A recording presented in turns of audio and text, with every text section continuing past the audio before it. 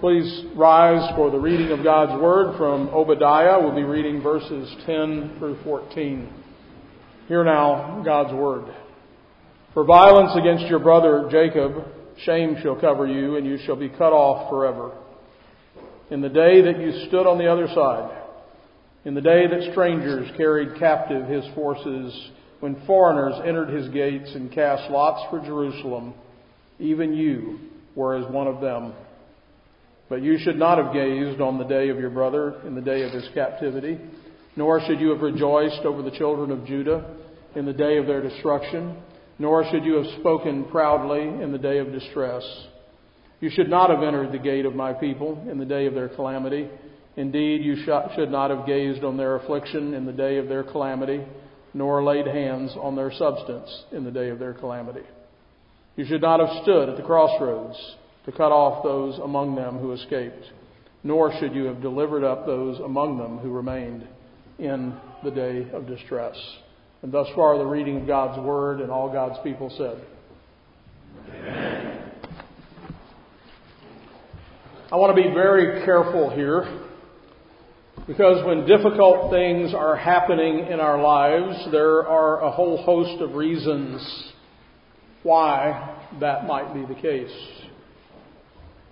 For example, John records this exchange, and his disciples, referring to Jesus' disciples, ask him, saying, Rabbi, who sinned, this man or his parents, that he was born blind? Jesus answered, neither this man nor his parents sinned, but that the works of God should be revealed in him. We know that Job was a righteous man, and that he suffered much. James says, my brethren, count it all joy when you fall into various trials. Peter says, now for a little while, if necessary, you've been distressed by various trials, that the genuineness of your faith, which is more precious than gold, though tried by fire, may be found to result in praise, glory, and honor at the revelation of Jesus Christ. And Hebrews gives yet another possible answer or reason. My son, do not despise the chastening of the Lord, nor be discouraged when you are rebuked by him. For whom the Lord loves, he chastens, and he scourges every son whom he receives. Now, no chastening seems to be joyful for the present, but painful. Nevertheless, afterwards it yields the peaceful fruit of righteousness to those who have been trained by it. And this is just a sample of possible answers to that question of why me? Why is this, whatever this is, why is this happening? Jesus himself suffered, as do his followers. With all these possibilities in mind, all these caveats, we come to the Edomites, the descendants of Esau. With all these possibilities, then, what had they done to deserve this judgment? They wanted to know, why are these things happening to us? And so in verse 5 through 9, Yahweh has already announced his coming judgment upon Edom. Now, today, as we look at these verses, he's going to present his indictment, his list of charges against them. He's going to tell them exactly what it is they've done. And remember, sin is deceitful. So it's entirely possible for us to be in sin, and then when we get asked, about it or confronted with it, we act surprised. And so in Malachi, for example, we see this kind of thing repeatedly in this short book of Malachi, the last book of the Old Testament. God tells Israel that they have despised him, and here's how they reply. In what way have we despised your name? And he goes on to tell them that their offerings are not acceptable. And they reply again, for what reason? In Malachi 3:8, God says, will a man rob God? Yet you have robbed me. But you say, in what way have we robbed you? In tithes and offerings, he says. And you remember he talks about you offered your blemished sacrifices on the altar. You took, instead of your best lamb, you took your worst lamb. He said, why don't you just give that to your governor? when He comes around. Don't give that to me. So they act surprised. Even when the sin is obvious, we are still prone to act surprised when judgment comes. In verse 10 of Obadiah, we find a summary of Edom's sins and a reiteration of the coming judgment. That's where we begin today. For violence against your brother Jacob, shame shall cover you, and you shall be cut off forever. So verses 12 through 14 then get into the details of all that the Edomites thought, did, and said at the fall of Jerusalem. During this event, we see the Edomites go from bad to worse. Since the punishments are going to match the crimes, the results will be this. Edom will be violated and robbed, verse 6, backing up a bit, because Edom herself has violated and robbed, verse 10. Edom will be attacked by allies and scattered, because Edom, that's verse 7, because Edom herself was attacked and scattered by others. Verses 12 through 14. And so the golden rule is now going to be applied.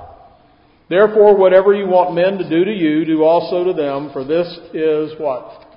The law and the prophets. And one of those prophets was obviously Obadiah, who's already talked about this. Jesus said, "Judge not, that you be not judged, for with the judgment that you judge, you will be judged, and with the measure you use, it will be measured back to you." These are universal truths. This is not something Jesus just introduced. Jesus comes along and He certainly emphasizes this, but these were things taught in the Old Testament as well. Now, if God, let me ask you this, if God hated these particular sins in the 6th century BC, does He still hate them in the 21st century? I, the Lord, change not. There is not a God of the Old Testament and a God of the New Testament. There's one God, same God. His ethics, His ethical standards do not change. Those are unchangeable. We change. We try to say, well, we live in a modern time or a different time. No, we're still God's creatures created in His image, still obligated to serve Him on His terms. Now, verse 10 begins with the indictment. For violence against your brother Jacob. Now, violence is bad, but it is extra bad when it's against your brother. Why? Because we're called especially to love our brother. In our legal system, there are crimes, and then there are also aggravating circumstances that go with those crimes. You could have robbery, or you could have armed robbery. So you could have robbery and an aggravating circumstance of having had a weapon that you did it with. And the result is there's going to be an enhanced sentence that are going to be handed out because of those aggravations. You would have gotten 3 years, now you're going to get 6 years because of the aggravations. It's interesting to note that it's the personal name of Jacob that's used here. Notice that it's not Edom, it's not the Edomites, but the personal name of Jacob. Remember, we got Jacob and Esau, the twin brothers, and these now are their descendants, and this story is playing out in history. We see this story play all the way out even into our own day and into the future. And so, it emphasizes the underlying nature of Esau's behavior. Another interesting thing is the Hebrew word for violence is Hamas. Yes, it is the same word we know for the Palestinian terror organization, Hamas. It has to do with violence that arises out of hatred. The next thing he says, God says to them, is shame shall cover you. Shame is the opposite of glory. God made us for glory. He made us to glorify Him. We're His images, and as we do glorious things, it's to bring Him glory. But the opposite of that is when we do shameful things, when we disobey God, when we don't glorify God, it brings shame to us, the opposite. And that's the case here. In verse 2, God had already said that the Edomites would be despised, and He says, as a result, you're going to be cut off forever. In other words, the Edomite story is going to end with them collapsing with no hope of recovery. Last week we pointed out in the sermon that there is at some point a point of no return, a point at which it's too late. We see that in the story of the rich man and Lazarus, right? As he cries out to Father Abraham as he's suffering torment. He said, just dip your finger in some water and touch it to my tongue. And then what does he want? He said, please send someone from the dead to warn my brothers not to come here. And what does Abraham say to him? If they didn't believe the prophets, they won't believe someone who comes back from the dead. There is a point of no return, and Edom has reached that point. The day that is referred to in verse 11 refers to the time when Babylon destroyed Jerusalem. These strangers and foreigners violated the city, and the Edomites not only didn't come to the aid of their brothers, not only stood by and watched their brothers being pillaged, we're told that they actually began to participate in the assault. And so let me pause and ask you, just to make kind of a personal application here, when you see a wrong being perpetrated against someone else, be it minor or large, do you speak up? Do you come to the aid of the one who's being attacked? Do you participate with the mob and do you join in the mockery? If so, then you are like Edom, and God is taking notes. Instead of being brothers, they became enemies. And this is the very definition of wickedness. And so God will now break down the indictment with more specificity. First, in the day that you stood on the other side, as the Edomites stood there and watched their brothers being assaulted, they did so with a combination of indifference that soon became approval. In fact, indifference, when there should be concern and action, is a form of approval. When you don't speak up when you should, that's the same as giving approval. You remember in Acts 7 when Saul stood there and watched while Stephen was being stoned to death, and what did he do? He held everybody's coats. Here, let me hold your coats. How did Paul come to see after his conversion, his participation? He could have said something, well, all I was doing was holding the coats. I wasn't throwing the stones. Paul came to understand, holding the coats, you're just as guilty as the folks throwing the stones. You're enabling. How about the priest and the Levites in the parable of the Good Samaritan who just passed by on the other side? What does that parable teach? When there's a need and you don't move to meet the need, especially of your brother, in this case the priest and the Levites, we're too busy, unconcerned, don't want to get involved. I just don't like to get involved. You are involved. You're involved on one side or the other. Jesus said, if you're for me, if you're not for me, you're against me. So you are involved. Always. All the time. Second, in the day that the strangers carried captive his forces when foreigners entered his gates. So the Babylonians are invading. They've come inside the gates of Jerusalem. And so what that means is the city has fallen. They were now defenseless. They were in need of help. They were outnumbered and overpowered, and Edom could have done something had they wanted to, but not only did they not want to, they saw an opportunity rather to exploit their brothers and to benefit themselves. What's in it for me? Oh, well, they're going down anyway. We may as well make a little money on the side. We may as well profit from this. And third, he says, and cast lots for Jerusalem. Interesting phrase. So now it was only a matter of dividing the spoils. You know, I've seen this, perhaps you have. My dad's a realtor, and over the years, seen him deal with families, and somebody's died, and now we have the property left, the real estate, and there's estate sales and all kinds of things. But I've seen families do this after an elderly person dies. The vultures swoop in for the stuff, and the relationships get destroyed further. And do you remember the scene? You do. At the crucifixion of our Lord.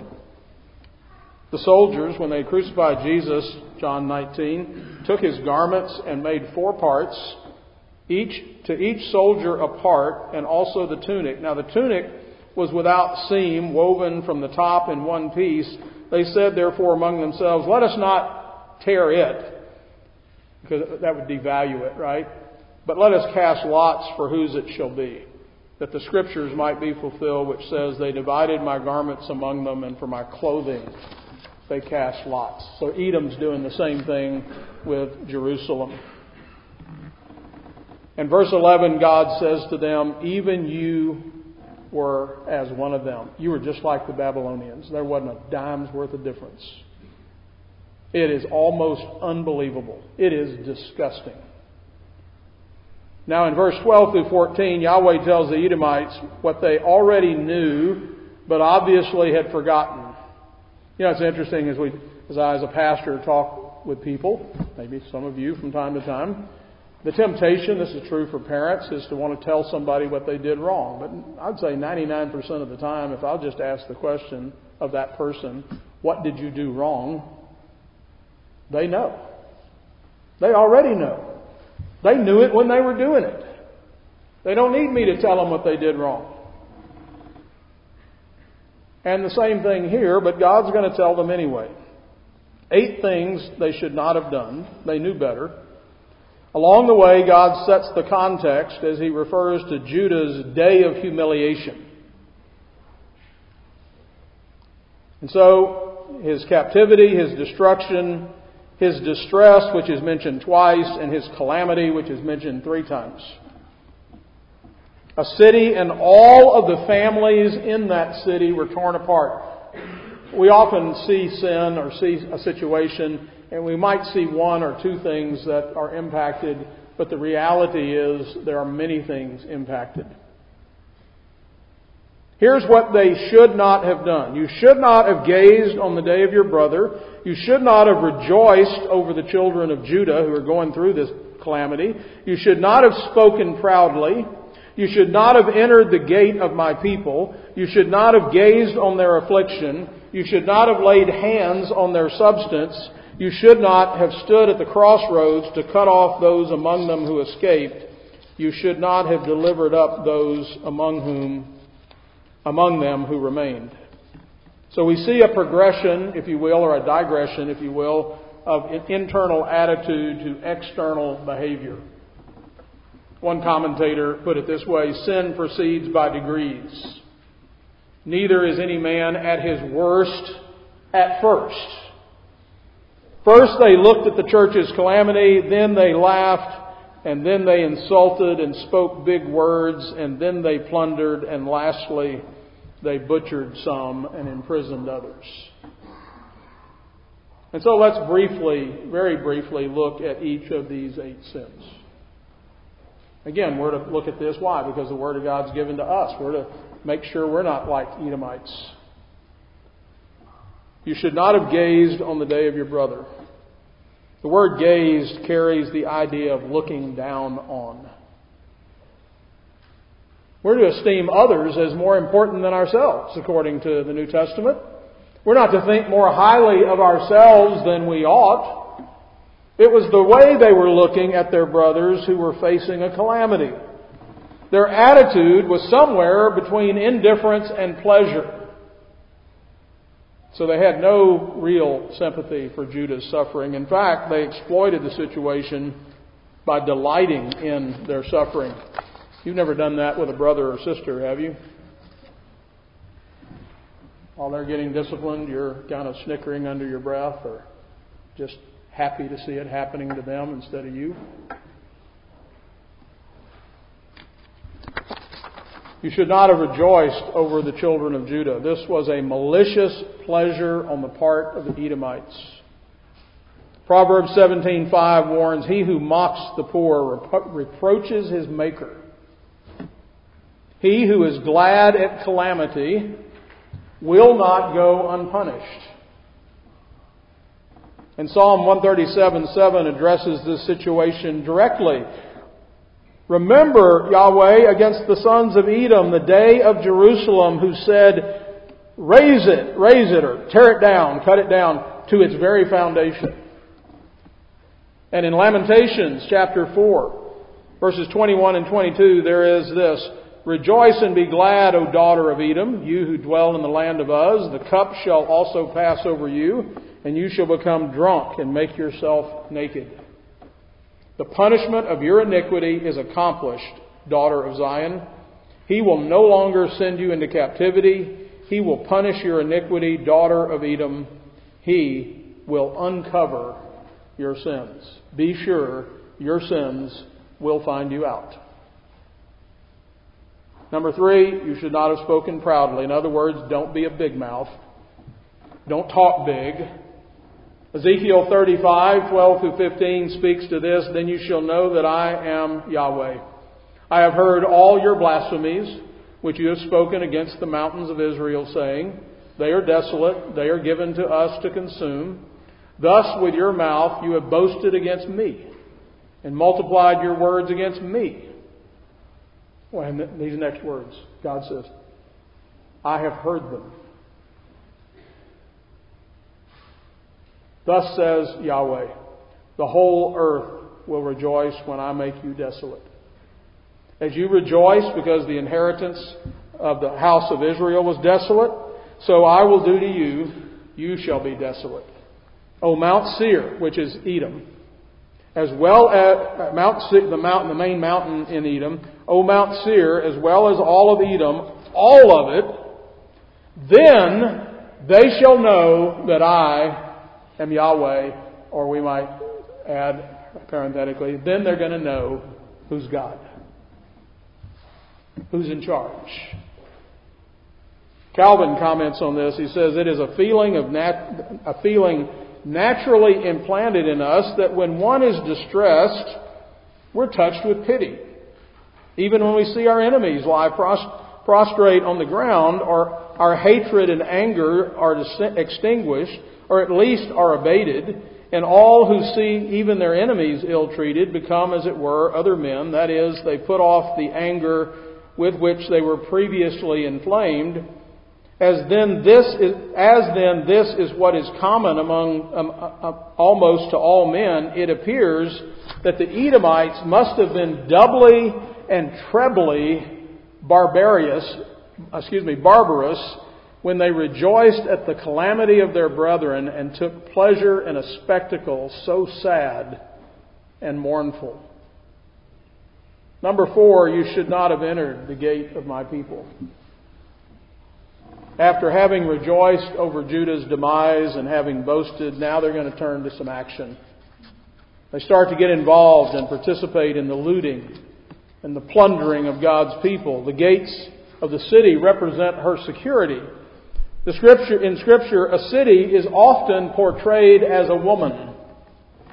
As such, the forced entrance by hostile troops amounts to a type of rape violation. Yahweh, Psalm 87, 2 and 3, Yahweh loves the gates of Zion. More than all the dwellings of Jacob, glorious things of thee are spoken, the city of our God. It's appropriate for God to discipline His own children, as He was doing with Judah, but it was not the place of the Edomites to do so. They were assaulting God's daughter. Number 5, you should not have gazed on their affliction. It's never permissible to stand by and watch injustice being perpetrated. If you are not active in stopping it, then you are approving it. And they were enjoying the misery of their brother. You know, it's interesting in Matthew 18, many of you are familiar with that passage where it says if your brother sin, you go to him. And if he won't hear you, you take someone with you. But the the language in there isn't, we sometimes have this idea, you offended me, and I'm coming to give you a piece of my mind and tell you off and tell you how bad you are and let you have it. How dare you do that to me? But that's not what the text says. In fact, it says, do not bring a railing accusation. The goal is to win your brother. Even in that situation where they've done, let's say they've stolen something from you. Your good name, perhaps, or your bicycle. You're not there to give them a piece of your mind and to inflict some kind of a pain because they've given you pain. What are we to do? We're to turn the other cheek. We're to bless those who curse us and not return insult for insult, but a blessing instead. We go to our brother to win our brother, because when there's sin between me and my brother, we're not in fellowship. Things are not good. We can't be in communion. So here, the idea here isn't to get even. The idea here is to bring about reconciliation and peace. That's not what Edom's doing here. Edom is just throwing gas on the fire. Number 6, you should not have laid hands on their substance. They went from observers to being thieves. They were opportunists who, as they watched, they saw an opportunity to enrich themselves at the expense of their brothers, which, by the way, is the exact opposite of grace. Grace is God's riches at Christ's expense. When you give grace to someone, you're paying for what they stole. That's not what's going on here. Edom is taking advantage of their brother and stealing and becoming thieves themselves. Piling on, if you will. Number 7, you should not have stood at the crossroads to cut off those among them who escaped. You got the picture? Babylon's invaded Jerusalem. They've come in. People are trying to get away. Wow, they're being killed in some cases and assaulted. So they're fleeing. They're trying to get out. They're hiding. And those who are fleeing, Edom, remember they're at the crossroads where all these trade routes are. They're setting up blockades. We're not going to let them flee. We're not going to let them get away.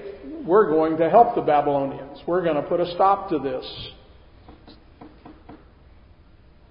So this is an escalation of hostility. The Edomites have now become calloused and cruel. They prevented them from escaping into exile, and so they were rounding them up and handing them over to the Babylonians.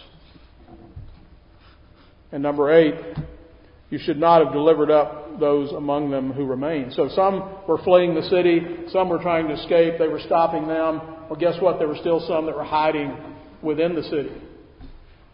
Well, they were going door to door. We'll find them for you. Why? Do you think the Edomites wanted to curry a little favor with the Babylonians? Well, we want them on our side. They're the Babylonians. So we'll turn these people over and then they'll owe us. So they'll see that we're their friends. That's what people do. You want to appeal to the cool people, right? Want to be sure the cool people like us. We don't want to take the sides of these people over here. We want to be accepted by those who are in power. So these are those who remained in Jerusalem. The Edomites didn't want any survivors. They wanted total destruction, and as a result, God is going to ensure that the Edomites face total destruction. So I want to close this morning just with a little bit of application. We've had some as we've gone along here, but a bit more. How might it be said of you, from verse 11, even you were as one of them? Look at the company Peter keeps and the words he speaks at the fire in John 18, verses 18 and 25. We're going to compare that here in a moment with another passage. So you got that? Here's Peter. Now the servants and officers who had made a fire of coals stood there, for it was cold, and they warmed themselves. And Peter stood with them and warmed himself. Who's Peter with right now? It's just before the crucifixion, right? Now Simon Peter stood and warmed himself. Therefore they said to him, "You are not also one of his disciples, are you?" What did he say? I don't know what you're talking about. Even you were as one of them. Contrast this with Peter's company and words at the fire in John 21, verses 7 through 9. And think through the question in terms of, with whom do you stand warming yourself? Therefore that disciple whom Jesus loved said to Peter, "It is the Lord."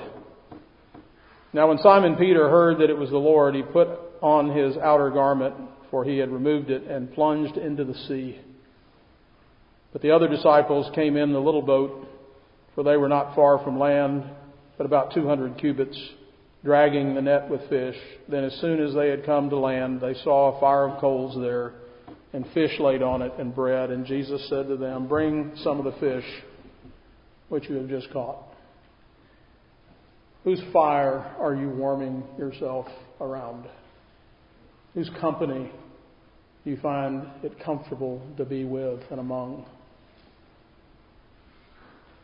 The Edomites made their choice, and it was a fatal choice, because God is not mocked. We are followers of Jesus. We've signed up to hang around His fire and His people. Sometimes His people are not as good as they could be, right? That'd be us. Sometimes we're hard. Sometimes we're cranky. Sometimes we get on each other's nerves. But we're the people of God. And we're loyal to Christ. And we're loyal to one another no matter what. These are the people of God. That's where our loyalty lays. And if there's ever a question, if there's ever an issue, if there's ever something that comes up, I'm not with the Babylonians. And neither are you. Let's pray. Father, we acknowledge that there have been times when many of us have joined in with others to oppose your people, our brothers. We have mocked and laughed, provoked and injured others, and like Edom, we are proud and arrogant. We acknowledge that your word has made it clear that you will not endure such things. We acknowledge that these are some of the sins that Jesus bore in his body so that we would not face the judgment of Edom. We deserve what they received. Instead, we have received mercy by way of the sacrifice of Jesus. Help us now to see this clearly and to turn away forever from such attitude and behavior that would bring us to oppose our brother. Because by this we'll all know that we are your disciples if we have love for one another. We pray in Jesus' name. Amen.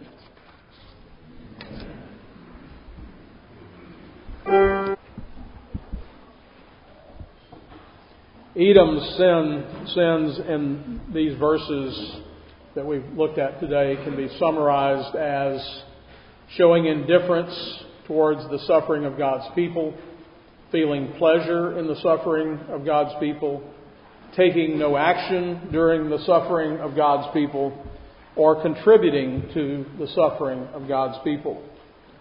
I want us to contrast that as we prepare to come to the Lord's table with the description of brotherly love that is found in Matthew 25, verses 31 through 46. When the Son of Man comes in glory and all the holy angels with him, then he will sit on the throne of his glory.